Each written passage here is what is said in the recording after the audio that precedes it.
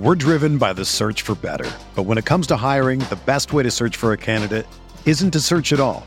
Don't search, match with Indeed. Indeed is your matching and hiring platform with over 350 million global monthly visitors, according to Indeed data, and a matching engine that helps you find quality candidates fast. Ditch the busy work. Use Indeed for scheduling, screening, and messaging so you can connect with candidates faster. Leveraging over 140 million qualifications and preferences every day, Indeed's matching engine is constantly learning from your preferences, so the more you use Indeed, the better it gets. Join more than 3.5 million businesses worldwide that use Indeed to hire great talent fast. And listeners of this show will get a $75 sponsored job credit to get your jobs more visibility at Indeed.com/Blue Wire. Just go to Indeed.com/Blue Wire right now and support our show by saying that you heard about Indeed on this podcast. That's Indeed.com/Blue Wire. Terms and conditions apply. Need to hire? You need Indeed. This podcast episode is brought to you by Coors Light. These days, everything is go, go, go. It's nonstop hustle all the time. Work, friends, family, expect you to be on 24/7. Well, sometimes you just need to reach for a Coors Light because it's made to chill. Coors Light is cold lagered, cold filtered, and cold packaged. It's as crisp and refreshing as the Colorado Rockies. It is literally made to chill. Coors Light is the one I choose when I need to unwind. So when you want to hit reset, reach for the beer that's made to chill. Get Coors Light in the new look delivered straight to your door with Drizzly or Instacart. Celebrate responsibly. Coors Brewing Company, Golden, Colorado. Support for this podcast comes from Wild Turkey Kentucky Straight Bourbon Whiskey. Let's tune in to their one-on-one with Jamal, a real bartender from Old Fourth Ward in Atlanta. I really get into the backstory of whatever I'm pouring, out of respect. There are literally years of experience behind these bottles. Wild Turkey, same recipe since 1942. If you want a true classic, this is what you want to order. Wild Turkey. Wild Turkey Distilling Company, Lawrenceburg, Kentucky. Copyright 2020, Campari American, New York, New York. Never compromise, drink responsibly.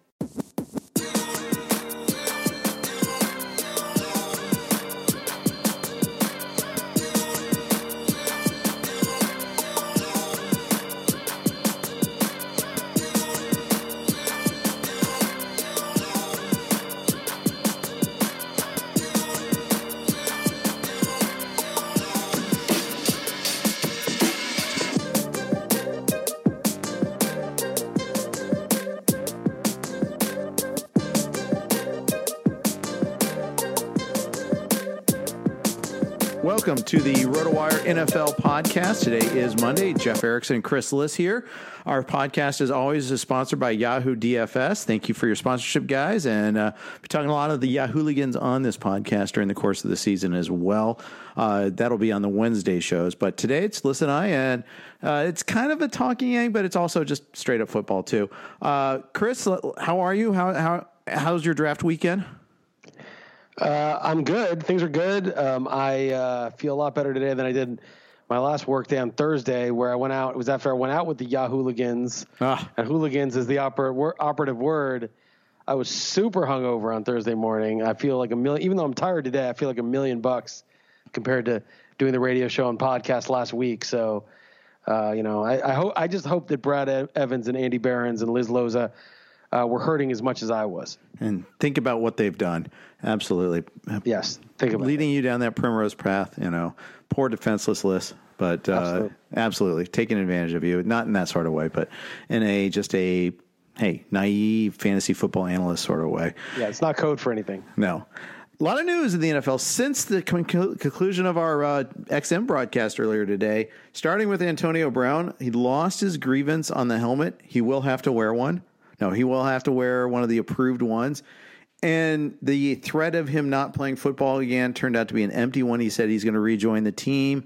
He might try to file a protest on the grievance, appeal on the grievance, but the odds of him winning it are pretty slim, and it seems even unlikely he's going to do that. So at least we don't have to handicap the likelihood of a retire early, so we don't go down the Calvin Johnson path or anything like that. Nah, there was almost no chance he's going to retire over this helmet grievance. I mean, he's a Steeler for a long time. I know he wanted to wear a Steelers helmet with the Raiders uniform, and they said no to that. But he was never going to retire over that. And he, I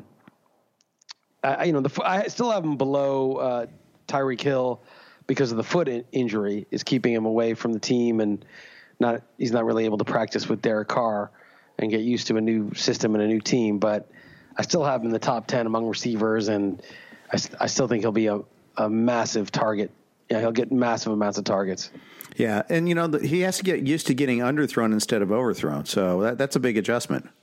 Yeah, somewhat. I mean, did Ben overthrow him? Is that there was a couple times where he got overthrown by Roethlisberger that it seemed like that was kind of triggering to him last year, and I was just using it as a cheap joke. So there you go. Right. So the foot still is an issue, though. He cooked his foot in a frostbite sort of way, and he's still I don't think out. cooked is the right. I don't think it's the right. Yeah, freezer burn. That's what I was going for there. But it is enough to move him down a couple notches just because he's not there. Yeah, I'm just happy he used his foot. He tested it out with his foot. Right. That was good of him. And then one other thing is, so this is one thing I tweeted out on Wednesday last week when there was a lot more details being revealed about this. I was wondering, should we be concerned that he needed the cryotherapy? And I guess the answer is straight up no. I got a lot of people came back at me there and saying, no, it's pretty normal. It's like an ice bath. Don't stigmatize cryotherapy, Jeff. You're like those people who deter people from getting the treatment they need. No, I just didn't know anything about it. It was a lack of. Is there something wrong with him that he need to get the cryotherapy? Should we be concerned? Yeah, I just didn't know anything about it, and there was immediate pushback saying, not even pushback, but just information. I was learning that it's ice bath on steroids, body to basically. Stay healthy longer and strengthen it. What's the point of it? Cryotherapy. Yeah, it's basically an ice bath on steroids. It helps the body recover quicker. Okay. So recover from what? It was the off season. Well, maybe he was working out. Maybe he had a workout. I think that, and not just maybe, I'm sure that's what happened. And that's what he was recovering from. So nice of you to shame me into thinking I'm shaming, but I was just trying to learn. But so that in and of itself isn't a problem, but he's still not practicing. But good news, he will return to the team. There's no anything residual there. Dak Prescott is working on a contract, and it's interesting. We spent all this time with Zeke, and Dak's in camp, obviously. But I think one of the things that's holding up Zeke is they want to get Dak, signed up to a long-term deal before they deal with the running back. At least that's one of my guesses. He turned down an offer. Apparently, they included $30 million per year, but he's seeking $40 million per year, according to Jane Slater of the NFL Network. Yeah, I don't really know the scale of NFL contracts. Like baseball, I know a little better, but even now, baseball, I'm not sure. And the NFL contracts are so it all depends on how much is guaranteed and signing bonus and all that stuff. So I have no idea what's what in terms of what's a good deal and what's not a good deal. And I mean, Prescott's a good player. I think he's probably like an above average quarterback, but not by much. Like if you look at the average QB in the NFL, he's like the 13th best or something. And I don't know what that's worth these days. It seems like 30 mil is a lot for being like the 13th best at your position or the 15th best or whatever he is. But apparently he doesn't agree. Yeah. And that you're really right about NFL contracts, whether, how much of it's allocated towards signing bonus, how much of it's guaranteed, when it's guaranteed, all that stuff. It's requires a little bit of digging, and honestly, I don't feel like playing contract ball. Probably should do a little bit more of that because it's becoming increasingly relevant in our world. Yeah, it is. I mean, you got to analyze like legal situations, domestic abuse cases. You got to have, you got to be familiar with like what the Players Association the Players Union will do. Like in the case of a guy like Tyreek Hill, and we're speculating all these different fronts. And the contract is obviously a big one of them. My sense is they signed Dak and Zeke. Jerry Jones is too old now and too rich. I think they just want to try to win a Super Bowl, and they've got a team that can contend. I mean, they were a good team last year. They lost to the Rams, but it wasn't like if they're a little bit better next year, this year, if Dak improves a tiny bit with Cooper for the full season, if Michael Gallup takes a little bit of a step in year two, I think this team can contend. So I don't think they want to screw around they're just going to figure out how to sign both of them and do it. I'm not exactly sure how that's going to work, but I feel way more confident about Zeke than I do about Melvin Gordon. Yeah, I do too. We've talked about it before, but it bears. I think it's just the reliance upon a player is so much stronger. At least we think it is with the Cowboys and Elliott than it is with Gordon and the Chargers. I've seen a lot of talk about trying to talk up Zeke's replacement this weekend. Oh, he can handle a full-time load, but I think that's just talk. I mean, it might not be. James Conner was pretty good when Lev Bell held out, and maybe Tony Pollard is legit. It's hard to say, but as a 4th-round pick, you never know. I think David Johnson was a 4th-round pick. Kamara was like a 3rd-round pick. A lot of these guys that come out of college are really good, and it's just that Zeke is a top 5 NFL back, in my opinion, and you're really gambling to see what you get. He could, Pollard could be that, but chances are he's not. Yeah, that's true. That's the way I think that's most likely. Pollard ran a 4.340 at his pro day. He's super fast. He's much faster than Zeke, but he's 6 feet 209. He's a little bit of the Kerryon Johnson build, tall and slight. He's not one of those guys like Zeke who's more compact and powerful. So it's not, he may be a useful back, but doesn't seem like. I guess Chris Johnson had that same build. Remember Chris Johnson, who had the record for yards from scrimmage. So maybe, type like this can do well. His 40 time at the combine was 4.52 though. So nothing special, probably not even as good as Zeke's. Yeah. So he's, I don't know. It's hard to tell just by specs. There have good reports on him at camp. I don't know how much of that is just the beat writers, kissing ass and helping the Cowboys negotiating stance. Oh no, we've got a really good guy anyway, so we don't need you. I'm not sure that's going to be believable. Yeah, I hear you on that. I want to go back to more quarterback news. We talked about Dak.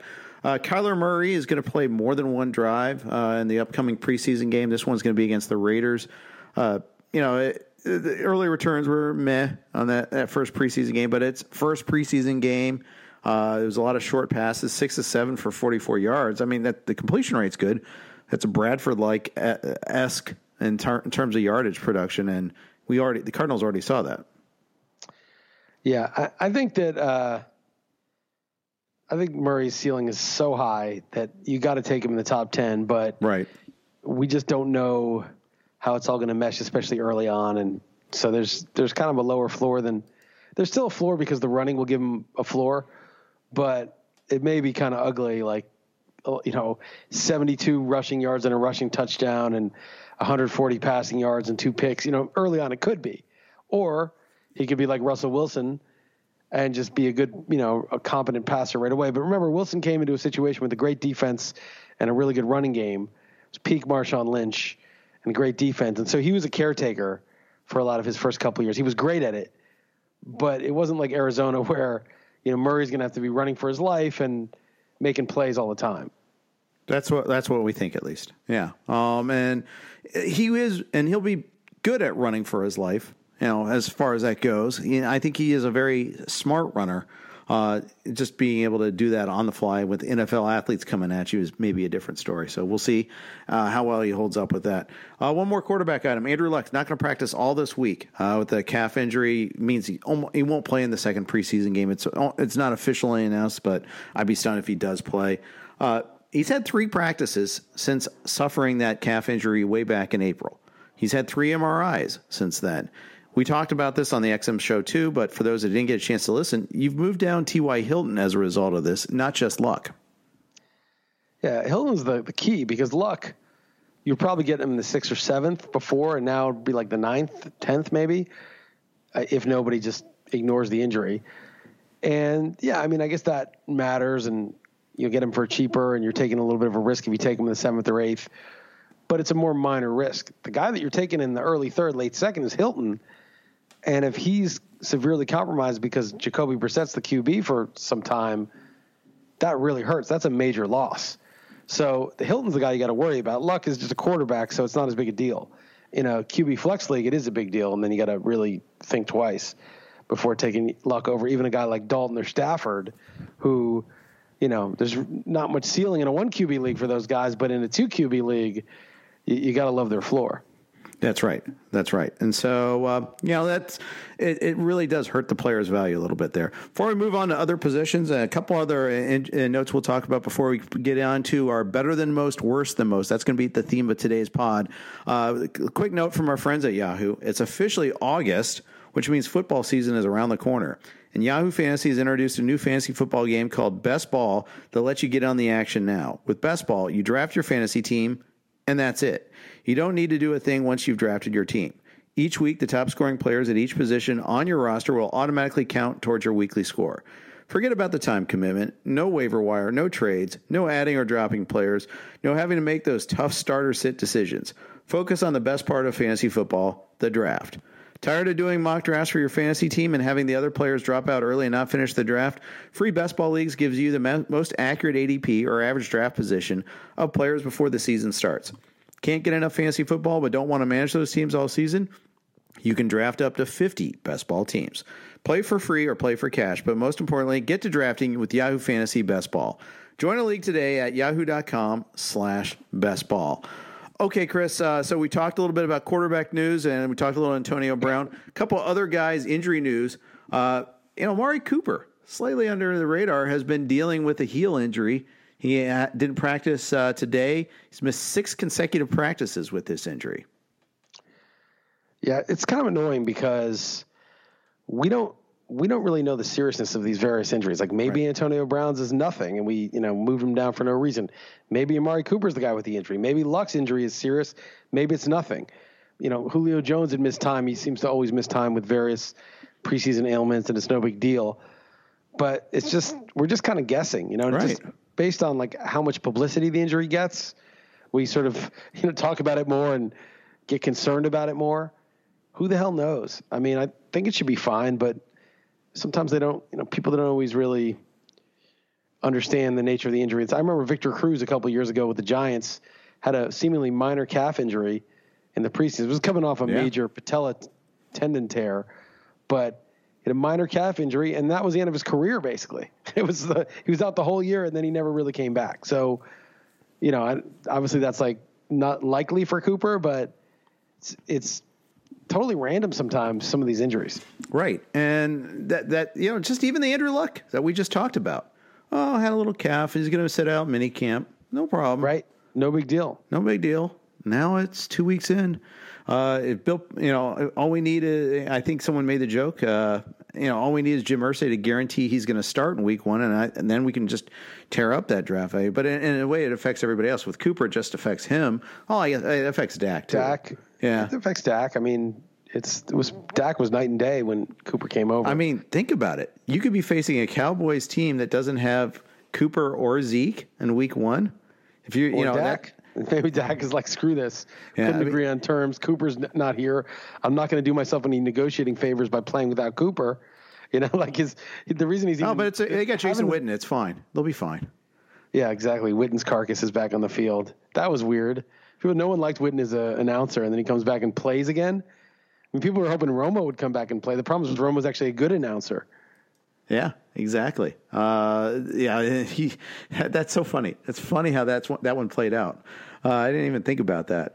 Dallas in week 1, they get your Giants in week 1.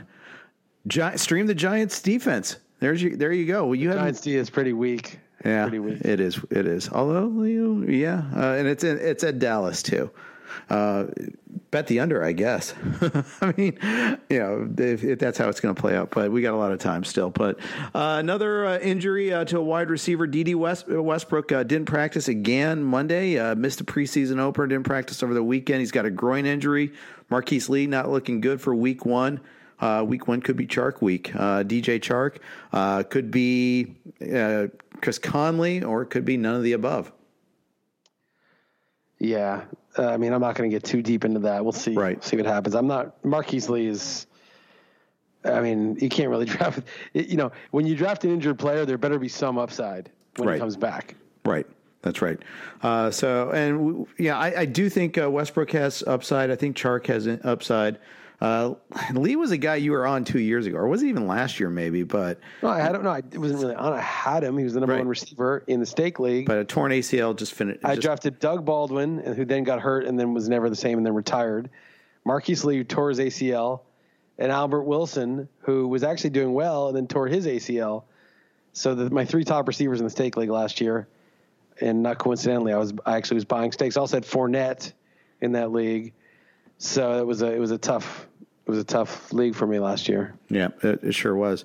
We got somehow stake league. Josh Ross still was the double buyer though. Somehow I didn't take last. Yes, profiles and courage right there.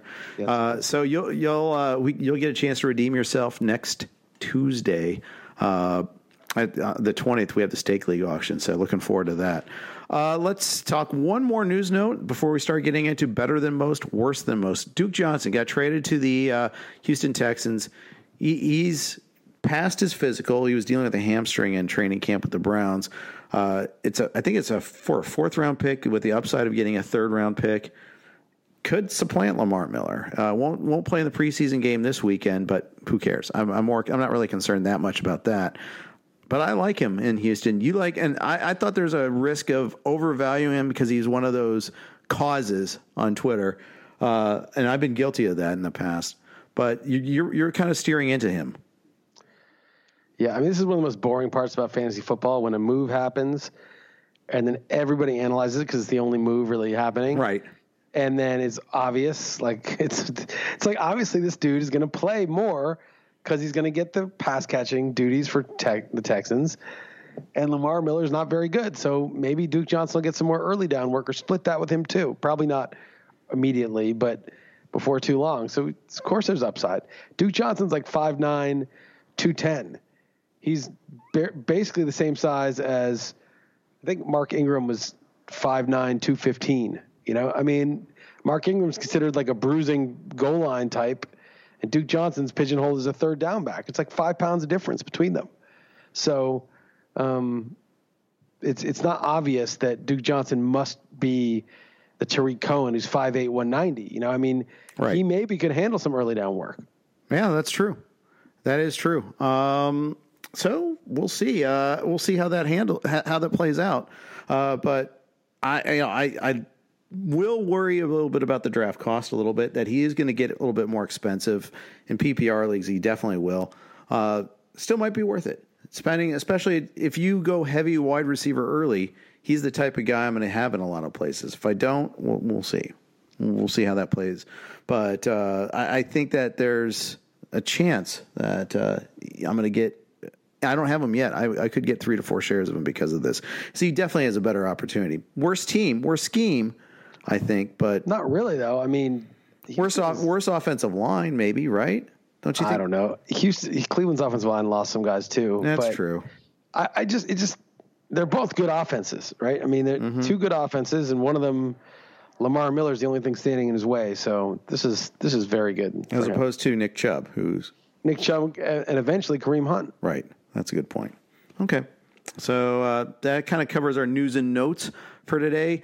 Quick note about Fantasy Football Evolution before we start our better than most, worse than most. Fantasy Football Evolution is back for 2019 and better than ever. You spoke and we listened. We've added mock drafting, moved the championship final to NFL Week 16, and made setting up a private competition a snap. Join us and play the game you love as it was meant to be played. Fantasy FFE's unique 3-stage format delivers the best season-long fantasy football without the never-ending drafts or late-season absentee owner and waiver wire antics that can develop in traditional leagues. Play as an individual or be the commissioner of your own private league. You'll get 16 weeks of action for just $25.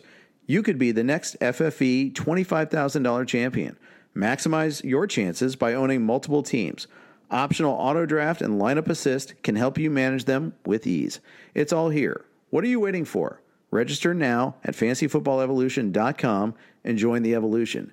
Availability varies by states. Visit fantasyfootballevolution.com for details. You and I both played Fantasy Football Evolution last year.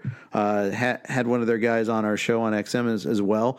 It's an interesting format there. It was one where it really maximized quarterbacks last year. I remember you and I both got like 4 of them. Yeah, but neither of us won.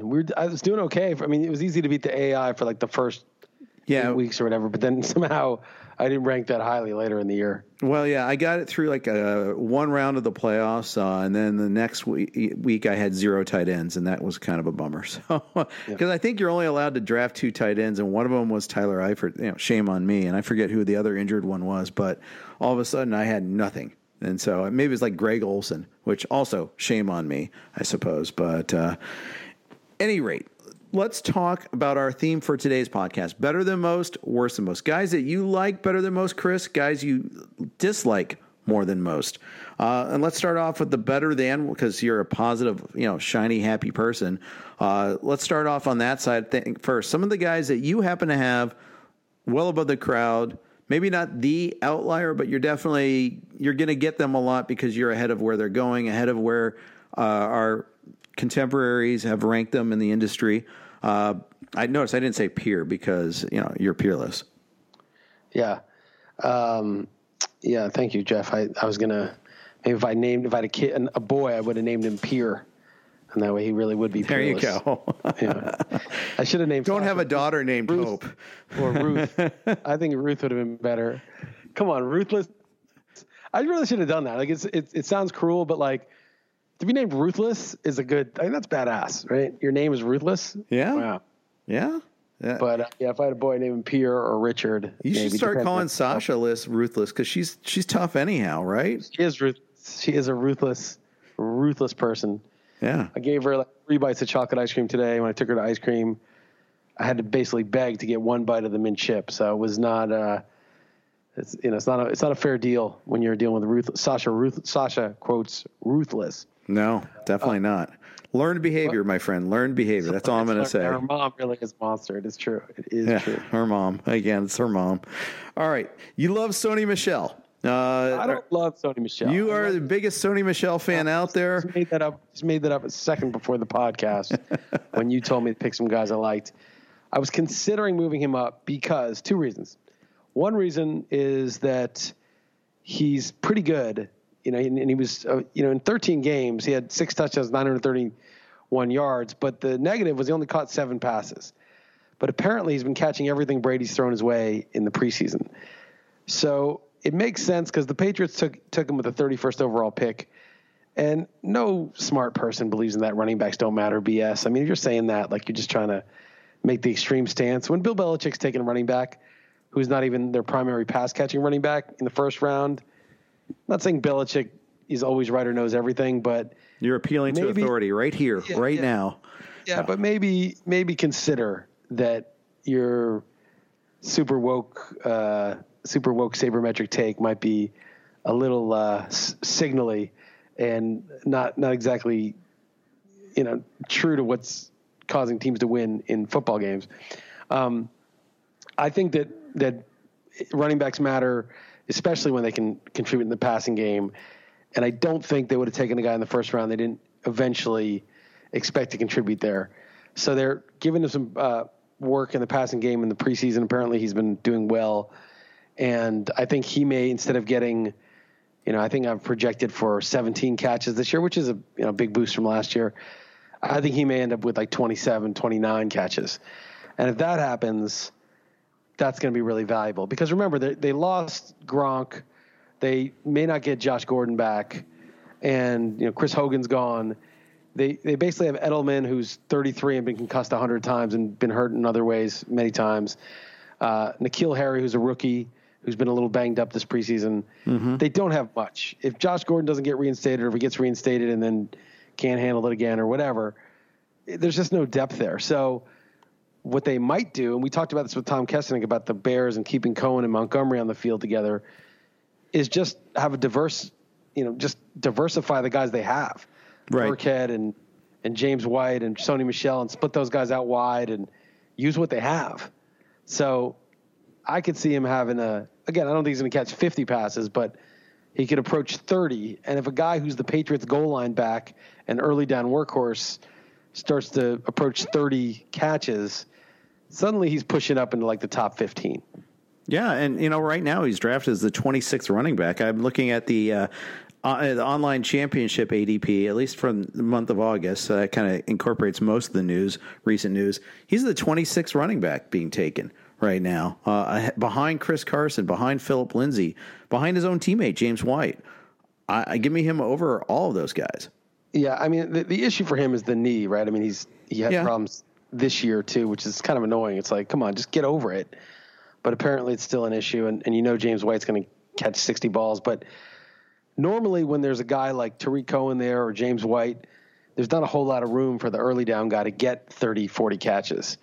But I think in Chicago and maybe New England there might be, right, because of the way they run things and the creative way they do things. It would be like Belichick. It would be to use a guy in a different capacity. We were talking about this with Tom Kesnick on the air today too. Like in the NBA, like they don't have a center, 2 forwards, and 2 guards. Sometimes there'll be like 5 forwards out there, right, or a guard and 4 forwards, or 3 forwards, a center, and a guard, or whatever. There's weird mixes. In baseball, there's openers. You mentioned the shift on defense. There's guys playing third base, outfield, second, but guys with many more guys with multiple position eligibility in fantasy baseball there's ever been.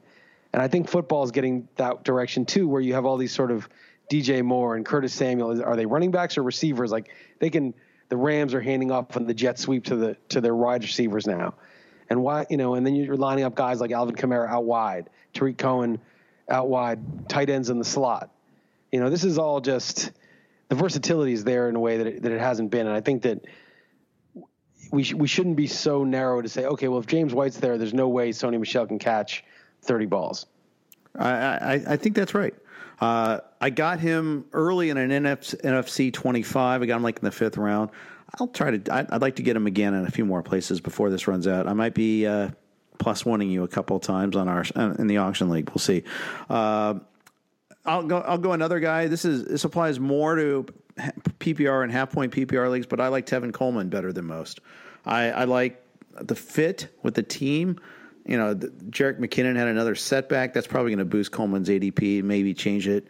And I like that you can even get Breida cheap later. And it doesn't bother me about the timeshare because in previous Shanahan offenses, it supported 2 running backs being productive. So that doesn't really scare me that there'll be another running back.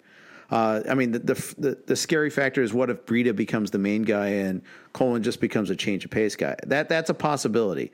But I also think the uncertainty at wideout in San Francisco helps the running backs get them a few more passes too. Big difference though is they've got a legit awesome tight end that's also going to take a lot of those type of passes. Yeah, I really don't know how to read the Niners offense. I don't know with Coleman. He's obviously very fast, and he's always averaged a good amount per carry. And in the passing game, he's been a little hit or miss. Doesn't been used that much. Devonta Freeman, even though he's a lot slower than Coleman, was the Falcons' preferred pass-catching back. And even Ito Smith, I think, might have, kind of fought him for some pass catches, I think, last year. I got to look at Smith's numbers. But that's also a different coordinator, different team. I mean... Yeah, but why? But Coleman may just not be the ideal pass-catching guy. Let me look at Ito Smith's numbers. I know he caught passes in college. Yeah, he had 27 receptions, Ito Smith, in a lot smaller workload than Coleman at 32, but was like a regular all year. So for some reason, Coleman hasn't been that guy. McKinnon, who knows if he'll be ready for week 1 at all, coming off the ACL. McKinnon never really produced that much in Minnesota. Just caught a lot of passes, wasn't even that efficient. I don't know that they have a pass catcher. Breida's not great at pass catching either. He's just okay. It's weird for a coach that loves to throw to his backs. McKinnon, but all 3 of them can receive. None of them have become like super like premium pass catching. Anybody can receive. I mean, anybody can receive. Have received, but not like they haven't necessarily had high volumes, but they also haven't been like, okay, well, you can't be in there on 3rd down. You don't have none of them have mitten. Well, they hands. did. I mean, Coleman was not in there on 3rd down for the Falcons. I mean, it was basically Devonta Freeman was if they ever changed up Coleman for Freeman, it was usually on early downs. Yeah. But when Freeman was healthy and his, the peak, it was always Freeman was their 3rd down guy. Maybe it was pass protection. Freeman was better. I don't know, but you never really see any of those guys. McKinnon caught a lot of passes, but I don't think he was especially efficient with it. I think McKinnon was the guy that Shanahan targeted last year and really wanted to make into a 75 catch guy. Thought he could be that. Coleman, I don't know. I don't know if he can really do that. Okay. Well, fair enough. We'll see. I like him better than most. Someone you like better than most. Mike Williams. We spent a little bit of time on this, maybe possibly already. But bears repeating. You like him better than the crowd, which is interesting. It's almost a polarized crowd. There's some that scream that he's going too late in the fifth round, and others screaming he's going too early. It's really there's a lot of people with strong takes on Mike Williams. He's not he's there sort of guy. Yeah, there have been a lot of Mike Williams in the NFL over the last 5 years, 10 years. True. It's almost like they use two common names. Yeah, it's really weird how many receivers named Mike Williams. But I would say that he's going to be a monster. He's going to get his 110 targets or so this year. And because I think it's time, he was a first-round pick, early for 9th overall pick. Or what was he? Maybe higher than that. 7th overall pick. And last year he had 10 touchdowns on 66 targets. You give him 110 targets, I think he's a threat to lead the league in touchdowns. I predict him for 9. Could see him getting 10. My leader is Devontae Adams with 11, but that's on 160-something targets and 30 red zone targets. If Williams gets those red zone looks, he had 14 red zone looks last year. If he were to get, and he caught 7 of them for touchdowns, if he were to get 23 red zone looks or something, he could easily lead the league in touchdowns. And he's 6'4", 220. He didn't really get time because he was hurt at the combine, but I think there's major upside. Keenan Allen's still there. Hunter Henry's kind of a problem if he stays healthy because he'll get some red zone looks too. But Mike Williams could be, he could be like peak Brandon Marshall, like one of those giant receivers who makes plays and is a red zone monster. Yeah, that's right. That's right. Let's dig a little deeper for our last better than most. You like John Brown on the Bills. I don't love him, but what I like is that you are the John Brown guy. Yeah, I just, for the first time ever, mentioned his name. I have him at 40th, but I see some upside because he's the deep threat. I mean, Robert Foster could be, but I don't know how involved he'll be. And everybody's like raving about John Brown's route running. He had that, it was a sickle cell thing or something. I can't remember. He had some issue where it was impacting his ability to heal, but he stayed healthy last year, was productive last year for a lot of it. And I think they're going to throw deep to him. And he's probably going to be the top target. If he's not the top target, he'll be like a Deshaun Jackson where he's getting 98 targets and, for 950 yards and 7 or 8 touchdowns. But, I think that there's not like crazy upside for him because I don't think he could get 140 targets. But if he gets 100, 110 targets with Josh Allen having a big arm and almost feeling more comfortable throwing the deep ball than the touch stuff, could have a nice year. Freely available too. So in August, ranked 56. He's wide receiver 56 on the NFFC. What's that? I have him 39. No, and I'm saying in the NFFC ADP, he's wide receiver 56. But I have him 39, which is quite a bit higher. Yes, it is. Quite a bit. That translates into an ADP of 137 overall. Earliest you have to go is 109. He's great. I mean, you are investing in the Bills passing offense and Josh Allen. He goes from Lamar Jackson to Josh Allen. Lamar Jackson looks good, by the way, so far. Granted, everybody looks good at this time of year, but there are varying degrees of that, and I've heard more ravier takes on Jackson than I have Allen. Yeah, I don't know. It seems like mostly noise. We'll see with these guys. Yeah. The second year, they'll turn them loose. And, Josh Allen was like one of the highest scoring fantasy quarterbacks down the stretch. And we shall see. I'd take Lamar Jackson first because I think as huge as Josh Allen was as a runner, Lamar Jackson's floor as a runner is so high. Right. All he has to do is throw like 17 touchdown passes. He's going to be a top 12, top 15 QB. For sure. All right, so that's the sunshine. Before we get to the clouds, a little bit of a review or a read from our friends at Ottoneu. Ottoneu Fantasy Football lets you build your fantasy football dynasty like a real GM. It's better fantasy football, auction-based, deep rosters, and college player prospects. Stash the next rookie of the year while he is still tearing up Saturdays. Trade for superstars to make a championship push. Develop a team over multiple years. Play against the best fantasy football competition on the internet. Visit OTTONEU.com today. Ottoneu. All right, Chris. So we talked about the guys that you like better than most. Here are the guys you hate. No, not necessarily hate, but you guys you like worse than most. Guys that you're just not going to get because of the price. Let's start off with Julian Edelman. You referred to him earlier, worrying about his health issues as a primary part of that. Had a little bet on Twitter with Ted Bell today. I saw about his catches and targets. Explain everybody your reticence on him. No, my bet with Ted Bell was on Kerryon Johnson. Oh, you're right. That's all right. He is a pro Edelman guy too. I know that. That's why I conflated the two. He happens to be a reflexively pro Edelman. It was Modica that drafted Edelman. That's right. Yeah. Yes. I mean, Edelman's 33, has a long injury history, has many concussions, and people are just saying, "Oh, look, he's the only game in town. He'll get 150 targets. Look how good he was during the year." Well, first off, he rarely scores touchdowns. I doubt that'll change. He never makes a big play, so he's not going to get a ton of yards per target, meaning his yardage is not going to be huge. He could get 100 catches if he stayed healthy and we're the only game in town. I think that's in play for sure. I just think he's not the safe guy, because for him to stay healthy all year while taking another pounding at this age, to me is I don't know if it's unlikely, but it's certainly a bigger risk than someone like Tyler Boyd or Chris Godwin or Jarvis Landry, who's basically Edelman, but 26 or 27 and without any injury or concussion history. Sterling Shepard, to me, is kind of like poor man's Edelman and quite a bit cheaper. So I just won't be taking him in the top 20 receivers, and he tends to go there. That's right. He does. So, you won't be hearing his name very much. The guy we spent a lot of time on, Tyler Lockett. I spent a lot of time on the show today, that is, about talking about him. Historically efficient year last year.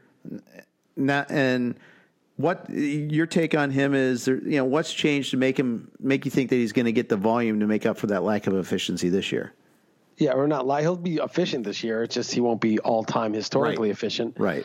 And so let's say he gets 10 yards per target, which is among the league leaders. And last year only had 70 targets. I gave him 83, but let's just even be more generous and give him 90 targets. Okay. Well, he gets 90 targets at 10 pop, which is what I gave him, 10.2, which is still incredibly good. That's 900 yards. And how many TDs is he going to get? I gave him 5. So he gets 6. I mean, I think his ceiling is like 900 yards and 7 touchdowns. That's his ceiling. And his floor is, he gets 75 targets and at 10 yards a pop, it's 750 yards and he gets 3 or 4 touchdowns. I mean, I think that's totally in play. 700-800 yards and 3 or 4 touchdowns, and he still makes some big plays, but he's basically Ted Ginn this year. And I do not want any part of that in the first 7 or 8 rounds. Yeah, and the question I posed is, what if, the absence of Doug Baldwin might add more targets? But as you pointed out, Baldwin was already hurt a lot last year. He was absent quite a bit. He played a lot, but he wasn't himself, and he didn't get a ton of targets. And they just drafted DK Metcalf, and Gary Jennings is looking good, and this guy, John Ursua. There's a bunch of guys there now, and I just don't really see – if Lockett only got 70 targets when they needed him so badly, what's going to get him more than 90 this year with these new guys there? Yeah, I could see that. It's just it's really like you can get Deshaun Jackson so much cheaper, and I just think Deshaun Jackson and Lockett are pretty much comps this year. Yeah, I don't have any of either so far, but I don't know if I would. I'm not sure. I was going to take issue with your liking, saying that you like Jarvis Landry better than most. I thought I liked him less than most. And then Callaway got suspended, and I'm like, whatever, okay, never mind. I might still get him in a few places because that's just and Njoku is dealing with some health woes too. Yeah, Landry's still going to get his targets. Yeah, he's going to get his targets. Odell Beckham's like his best friend. Like they're going to, it's just going to be like, I don't know. I just think it's going to be good. I think Beckham's actually going to be good. Normally, you don't want a dominant, target dominant receiver to arrive on the scene and, basically take away targets from you. But I think in this case, Jarvis Landry's better suited as a complement. He just isn't meant to be the team's number one target. And I think as a slot guy with Beckham occupying a lot of attention, I think that's going to be perfect for him. Right. I think you're right about that. Guy that we've talked about plenty already that I like less than most, and I might be wrong about this, and it's self-hating and all that, but A.J. Green. I'm just not going to pay the price that it takes to get him. His floor in drafts this month after the training camp injury was still 75. That's his, I just that to me, I mean, that's like a 7th round pick. And maybe that's you're gambling on upside, but I don't think you're missing just 2 games. I think you're missing like a minimum of 2 games, and then uncertainty in week 3 or a snap count in week 3. You're not going to be sure you're going to be able to start him then. I think the Bengals offense is going to be tragic this year. I think their offensive line is just terrible. I think that they're going to struggle a lot, and he's also getting hurt a lot more, and I think he's slightly less effective too. And I think that there could be some degradation in performance even when he's all the way back. Yeah, I could see it. I was wary of him before he got hurt. Right. And I remember when I did the Beat Chris list, I took Fournette with the last pick of the 3rd. I think A.J. Green went 2 picks before me. And somebody asked me, were you hoping A.J. Green would fall to the last pick of the 3rd round? And I was like, I thought about it as it was coming back to me, but I was like, I don't think so. I don't think I want that. And that's before he got hurt. So if you're already worried about him and then he actually gets hurt, it's not like the worries are going to go away on his foot or whatever other problems he has. So I'm with you. I mean, it's been a few years now since he's been completely healthy. Yeah. So at his current price, he's going like before Allen Robinson. I take Robinson ahead of him without much reservation. I have Robinson ahead of him too. I take Robbie Anderson ahead of him. I mean, I'm looking at the range of wide receivers. There are some other guys I'm like, maybe probably not so much. I'd probably take Will Fuller ahead of him. I'd take Corey Davis ahead of him. I'd take Curtis Samuel ahead of him. I like him better than most. Well, maybe not better than most. There's been a lot. He's been a buzzy guy. You would take Sterling Shepard versus A.J. Green. Who would you take? Sterling Shepard. Sterling Shepard can play week 1. Yeah. Sterling Shepard is one of the most undervalued receivers on the board. And I'm not a homer with this. I don't really not care. At all. I loved Odell Beckham, and Shepard is just a guy. They got him in the 2nd round. He's competent, runs good routes, decent hands, decently fast, not explosive. He's just a guy. He's good. He's fine. But he's going to get 120 targets. He's going to get maybe 130 targets. Golden Tate's suspended 4 games. Corey Coleman's out for the year. Beckham's gone.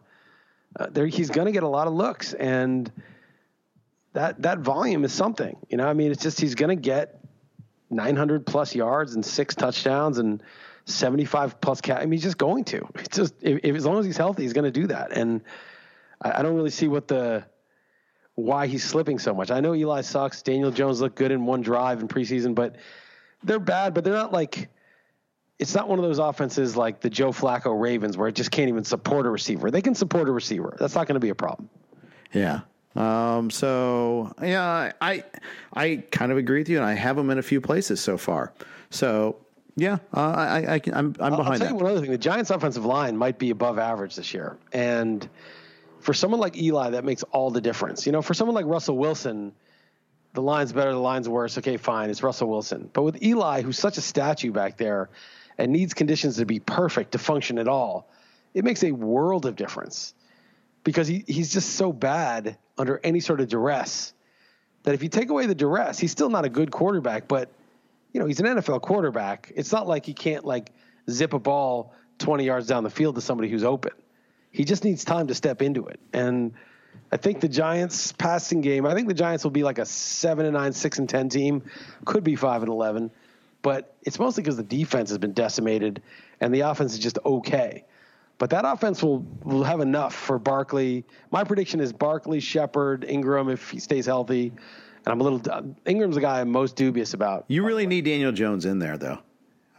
What's that? You really need Daniel Jones in there. Eli accentuates every offensive line mediocrity. Well, but what I'm saying is the offensive line is probably going to be decent, and that actually means Eli might be okay because he needs that. That's in today's era to say a quarterback's good or bad or whatever. I mean, fine, there's some that really fit that description, but most of these guys that are just okay in the middle, they're just completely dependent on conditions like a running back would be. Mm-hmm. Offensive line's good, goal line carries, running back does well. Offensive line's bad, running back's average, he can't make anyone miss, boom, he's done. Eli's the equivalent of that sort of mediocre running back that can look okay when conditions are good, but you take away the good conditions and he makes nothing on his own. But if the Giants' offensive line is good, Eli's going to be fine. And then Daniel Jones may be less polished, but not that Eli's ever been polished really, but might be rawer and make some. It's hard to make worse decisions than Eli, but just make some decisions Eli wouldn't make. But he'll be more mobile and more athletic and able to do stuff. So I do think the Giants' offense is an 8-8 type offense. It's the defense that's going to sink them into being one of the bottom quarter of the league in terms of their record. Yeah, and also they get behind, then you got Eli facing a pass rush that he does that whole happy feet thing. I remember the Atlanta game where he turned his back to the secondary, because he's so that's the thing I worry about. Eli, I've talked about it. He's like the victim in a horror movie that crawls into like the washing machine or something to hide and then just gets hacked up in like the corner rather than running. He just completely succumbs to the axe murderer. He's bad. But again, a lot of that's because he knows he can't escape when the rush is there, and when the line is bad and the rush has been in his face, he just anticipates getting crushed and just turtles. Whereas if he's used to like the line protecting him, stepping into his throws, you may see, again, I'm not going to go on a limb and say he's going to be a top 10 quarterback, but you may see a guy that's sort of like reasonably competent for much of the. Right, indeed. So one quarterback that you are lower than the crowd on, and I think this is an obvious one, but let's go. Drew Brees. It's not just lower; you are significantly lower. He's always drafted in the top 10, and you've got him at like 21, 22, 23, right? 23 even. Yeah, I have Derek Carr ahead of him. Put it that way. I don't see it, man. Drew Brees had 489 attempts last year. It was 15 games, so give him 515 or 510 or whatever. But he's low on the attempts. He's one of the, he does not throw a lot. Right. They're not a high volume offense. They're a defense and running team mostly, and their team had success. So they're not going to change that the last 2 years. Two, all the passes he did throw were dink and dunk. Now he did have 8.2 yards per attempt, thanks to his ridiculously high completion percentage and Michael Thomas catching everything and Kamara catching everything. And that's not going to change. He's going to have a high completion percentage. So even though his depth of target is tiny, only Bortles, Cam Newton, and someone like Flacco or somebody had a more shallow depth of target than Brees. But at a certain point, defenses are going to be like, all right, this guy does not throw beyond 15 yards very often. So I don't see how they stretch the field. They don't stretch the field. They may do what the Patriots do and kind of spread it around and trick you and get the ball into some different people's hands. And obviously they have playmakers, but wasn't very good his last 5 games, including the playoffs. 7 TDs, 5 picks over that span. Low YPA against those teams. He's going to be 40 years old. He doesn't run at all. He does get some sneaks. He had 4 last year, but that's kind of an anomaly. I think maybe 2. You can project him for, which will give him a little boost, but no rushing yards. So I am very bearish on Brees.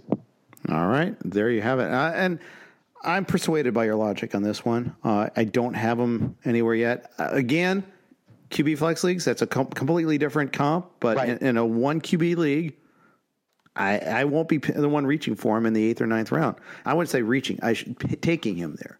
That's because that's where he goes. But I'm definitely not putting him ahead of anybody significant in that grouping, and I'm not going to be taking a quarterback in that class. Yeah, no, that's right. And I mean, I don't in a QB flex I could see it. I wouldn't do it, but I could still see it because he's never going to lose his job. Right. His completion percentage and his weapons and his system kind of give him some kind of a floor where, okay, you're going to get your 24 to 28 touchdown passes and your 37 to 4,000 yards. You're going to get enough that he's not going to kill you in a flex league, QB flex league. But then again, he's going to be way more expensive than Matthew Stafford and Andy Dalton, who I think are not going to be that much worse than him. Yeah, I think you're probably right about that. Especially, and hey, real life, you got to distinguish between real life and fantasy too. Have to do that. I'm not sure Brees is even that good in real life anymore. He was declining down the stretch. He's 40. He's 40 years old, man. I mean, it's I know quarterbacks typically age well, but I mean, look at Peyton at 40. I mean, Brees hasn't had the injuries that Peyton had, but Brady is still good, but he's not. Maybe he's closer to himself than Brees is, but I don't know. I mean, Brees had a great year overall. If you look at the per play, I mean, if you look at the cosmetic numbers, he looked great. But he's going he's kind of going down that road the NFL is going down, which is shorter and shorter throws. he just does it with such a high level of efficiency in terms of completion rate that it's masking. The high YPA is masking the low depth of target. And I wonder whether defenses are going to start to dare him to throw deep now. Go ahead and beat us over top because, we don't think you can do it. That will be an interesting that will definitely be an interesting scenario if that happens. And whether he does do that, whether the receivers he has are going to be adequate enough to play. He's got Tre'Quan Smith and Ted Ginn. I mean, he should be able to get deep. Right.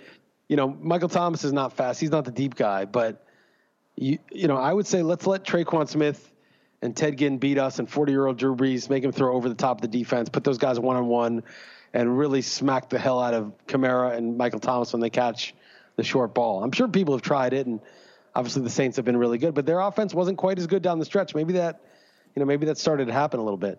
Right. And the same thing has been said about Brady for years, but on average, most teams haven't figured out how to do that. So, I think it's one of those, it should be the game plan. Executing that game plan might be harder than we think is the only thing I will say about that. Yep. So that's going to conclude Better Than Most, Worse Than Most. Thank you for listening to the RotoWire NFL podcast for today, sponsored by Yahoo DFS. Please subscribe, rate, and review the podcast. Coming up, we got Joe Bartel and Jake Latarski tomorrow. Thanks again for listening. We'll be back at you next week.